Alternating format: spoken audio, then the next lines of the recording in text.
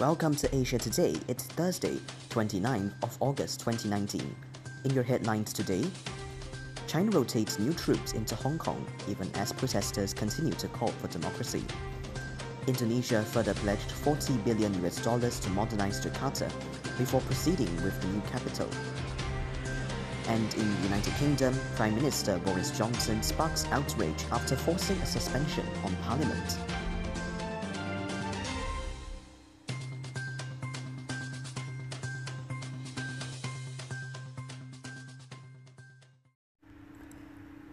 China rotated troops in its People's Liberation Army or PLA garrison in Hong Kong today, days before protesters plan to hold a march and rally calling for full democracy for the Chinese-ruled city after 3 months of sometimes violent demonstrations. Chinese state media described the troop movement in the early hours as routine, and Asian and Western diplomats watching PLA movements in the former British colony had been expecting it. But even if routine, the timing is likely to hit nerves in the Special Administrative Region of Hong Kong, which returned to China in 1997. China's military will make even greater contributions to maintaining Hong Kong's prosperity and stability, state news agency Xinhua cited the People's Liberation Army garrison in the territory as saying. The military had completed a routine troop rotation of air, land and maritime forces, the news agency said. Xinhua and the People's Daily released pictures and footage of armored personnel carriers moving in convoy in Hong Kong before dawn, their lights flashing. Observers estimate the Hong Kong garrison numbers between 8,000 and 10,000 troops split between bases in southern China and a network of former British Army barracks in Hong Kong. Trucks full of white-gloved PLA soldiers rode into Hong Kong within hours of the 1997 handover, raising questions about their role. They stage frequent drills but have seldom since been seen outside their bases.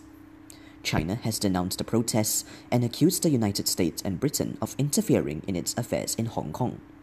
It has sent clear warnings that forceful intervention is possible. Hundreds of People's Armed Police this month conducted exercises at a sports stadium in Shenzhen that borders Hong Kong, a day after the U.S. State Department said it was deeply concerned about their movements. Xinhua said the rotation today was normal. The news agency said, the Hong Kong garrison of the Chinese People's Liberation Army conducted the 22nd rotation in its members in the wee hours of Thursday since it began garrisoning Hong Kong in 1997. Approved by the Central Military Commission, the move is normal routine annual rotation in line with the law of the People's Republic of China on garrisoning the Hong Kong Special Administrative Region, which stipulates that the Hong Kong garrison shall practice a system of rotation of its members. The Chinese statement last year said the number of soldiers and amount of equipment of the troops stationed in Hong Kong was maintained with no change. That was not in Thursday's announcement. China also rotated troops in neighboring Macau, a former Portuguese colony that returned to Chinese rule in 1999. The Civil Human Rights Front, the organizer of previous mass protests in Hong Kong that it said attracted up to 2 million people, planned to rally from Central to Beijing's main representative office in Hong Kong on Saturday. Police refused permission for the march on Thursday, but the group said it would appeal. The protest would mark 5 years since Beijing ruled out universal suffrage for Hong Kong. Activists targeted the representative office in July, daubing anti-China slogans on its walls. The protests come as Hong Kong faces its first recession in a decade, with all its pillars of growth under stress. Unrest escalated in mid-June over a now-suspended extradition bill that would have allowed people to be sent to mainland China for trial in Communist Party-controlled courts. It has since evolved into calls for greater democracy under the one country, two systems formula, under which Hong Kong has been run since 1997, guaranteeing freedoms not enjoyed on the mainland that include an independent judiciary. The protests in the Asian financial hub have posed the biggest challenge for Communist Party rulers in Beijing since President Xi Jinping took power in 2012. Beijing is eager to quell the unrest before the 70th anniversary of the founding of the People's Republic of China on 1st October, when Xi will oversee a large military parade in the Chinese capital. Staying in Hong Kong police have banned a mass protest rally from going ahead on Saturday over public safety concerns, organizers said, after last weekend saw some of the worst violence in 3 months of political unrest in the financial hub. In a letter to the Civil Human Rights Front, or CHRF, today, police said they feared some participants would commit violent and destructive acts.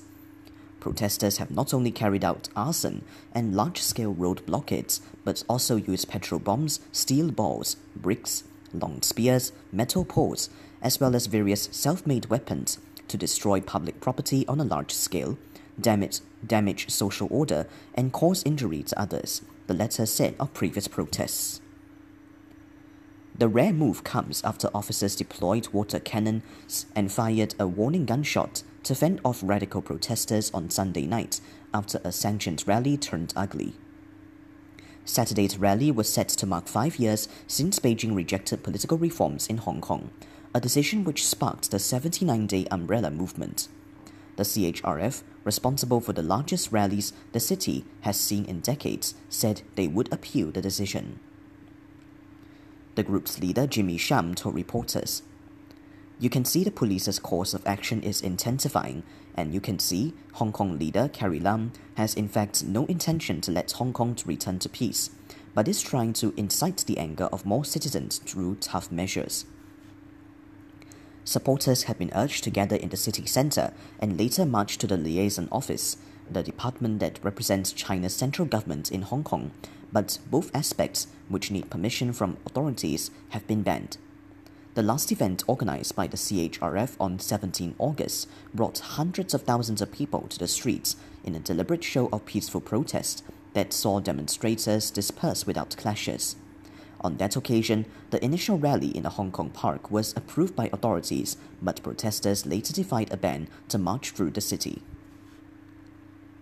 The protests were ignited when the city's Beijing-backed government tried to pass a bill allowing extraditions to mainland China, but have evolved into a wider call for the greater democracy and an investigation into allegations of police brutality. The mainly young protesters say their freedoms, unique within China, are being eroded by Beijing. More than 850 people have been arrested since June. The unrest has shown no sign of abating, with protesters locked in a stalemate with the Hong Kong government, which has refused to give in to their demands. The Indonesian government is not abandoning Jakarta after announcing plans to move the country's capital, its planning minister said, pledging to spend $40 billion to save the slowly sinking city in the next decade. The current Indonesian capital will undergo a 571 trillion rupiah, or $40.18 billion urban regeneration in the next 10 years, more than the $33 billion expected cost to build a new capital city on Borneo Island, Bambang Brojonegoro told Reuters in an interview. Brojonegoro said, "Jakarta is the center of everything in Indonesia. What we are moving out of is the center of administration, but finance centers, businesses and trades will stay." Jakarta is one of the world's most densely populated cities, home to more than 10 million people and 3 times that number when counting those who live in surrounding towns. Brojonegoro said the relocation decision was taken because the government knew the population concentration in Jakarta has to be reduced. The government expects to begin moving to the new capital city in East Kalimantan province in 2024. People assume Jakarta is doing fine. Jakarta is not doing fine at all. The water condition is a cause for concern. Wastewater, air pollution, he added. Only 60% of the city has pipe water infrastructure, forcing millions of people and businesses to dig wells to use up groundwater, hurting the environment, Brojonegoro said. The over-extraction makes Jakarta prone to floods and sinking due to subsidence. Rising sea levels aggravated the sinking, with some parts of the city dropping as much as 11 inches a year, making Jakarta the fastest sinking city of its size globally. Part of the new project submitted by the city government is to extend water pipes to cover all of Jakarta so that people don't rely on groundwater, Brojonegoro said. The government will also build a new sewage system, he said. The biggest chunk of the spending would be for mass transportation, such as lengthening the newly built track for its mass rapid transit or MRT system, a new loop line railway, more commuter lines, bus-only lanes and flyovers, Bojonegoro said. Jakarta suffers from some of the world's worst traffic jams. The congestion, the current dry season, industrial problem, and the city's reliance on coal power plants had put Jakarta among the world's most polluted cities as well. Harry Andreas, a geodesist who does research on subsidence for the Bandung Institute of Technology, said Jakarta may be saved if people stop sucking groundwater, even though he noted any construction could weigh on the city. He said, if 100% of Jakartans stop using groundwater, we can build infrastructure massively and the ground will not subside. However, at the current sinking rate, 95% of Jakarta will be underwater by 2050, Andreas warned. Moving on to world news, British Prime Minister Boris Johnson sparked fury yesterday among pro-Europeans and MPs opposed to a no-deal Brexit by forcing the suspension of Parliament weeks before Britain's EU departure date. The pound slid on the surprise news, which opponents branded a coup and a declaration of war, but Johnson claimed it was necessary to allow him to pursue a bold and ambitious new domestic agenda.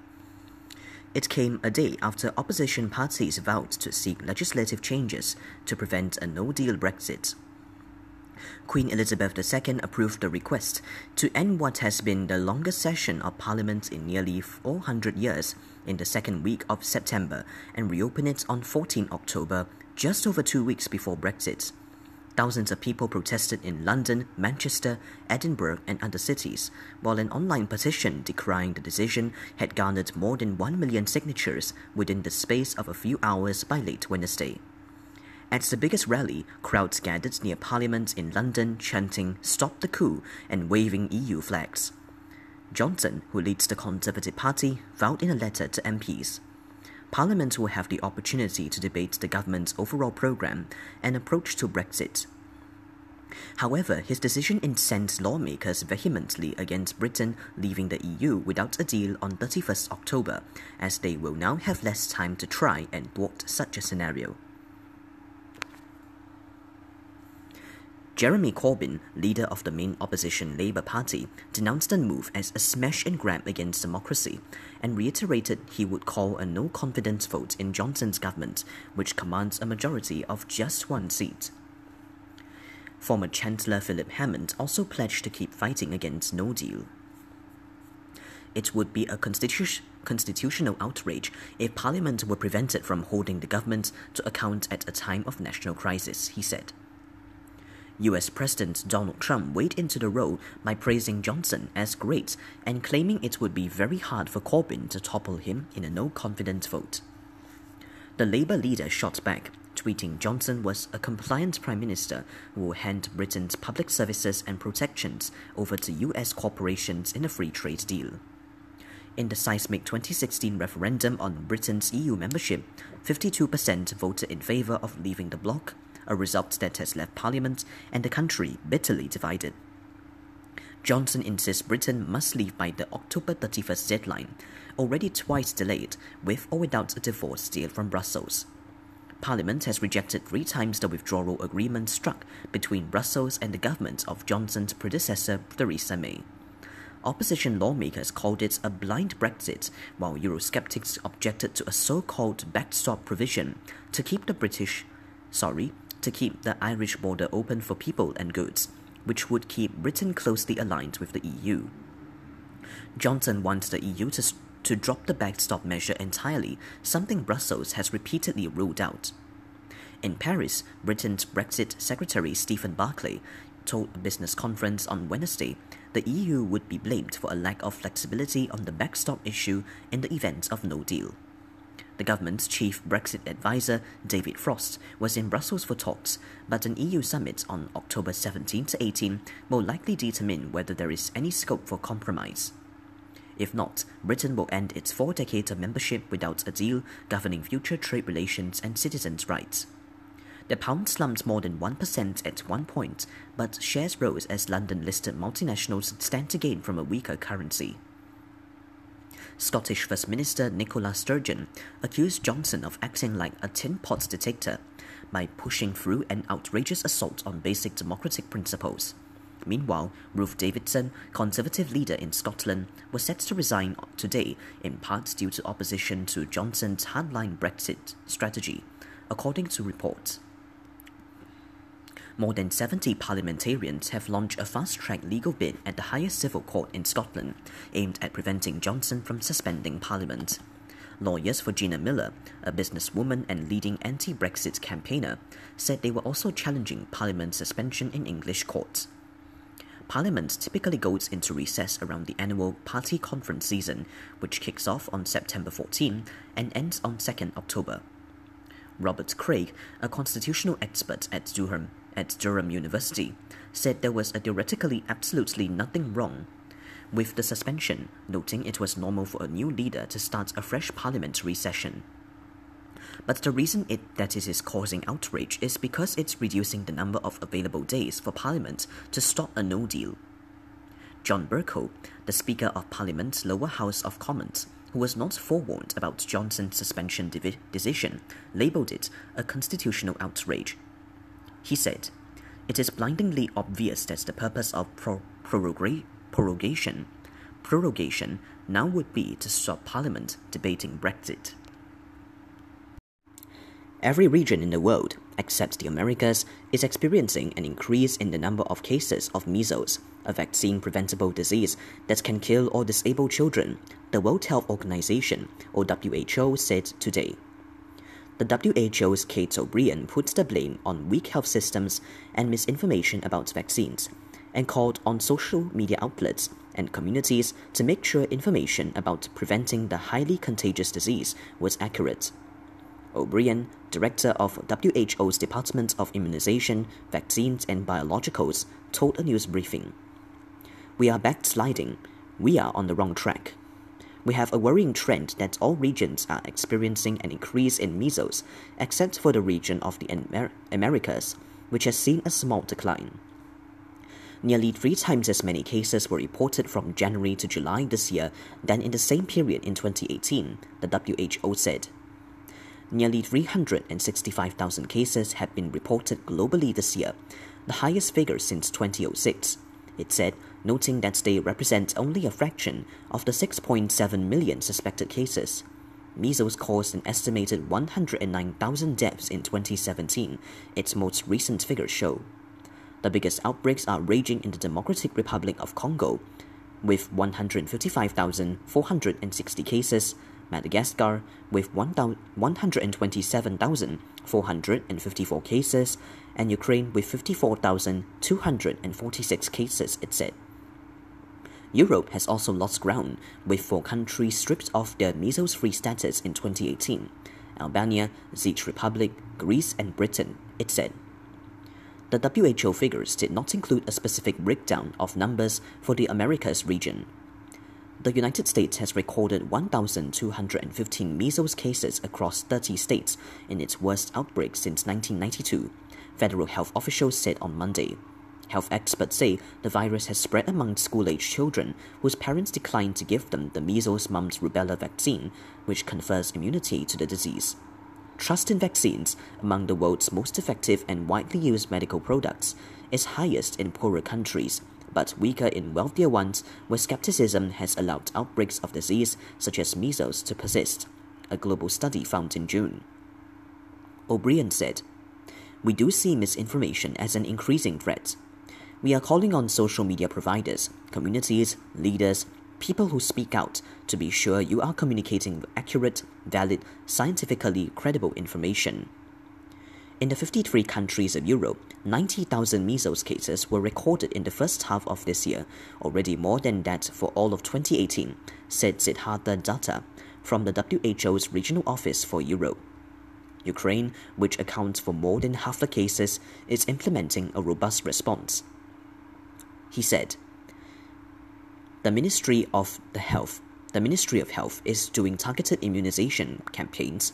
They are also doing school-based vaccination, high-risk vaccination of military recruits, and healthcare workers. This is the end of Asia Today. For more news, head over to cna.asia.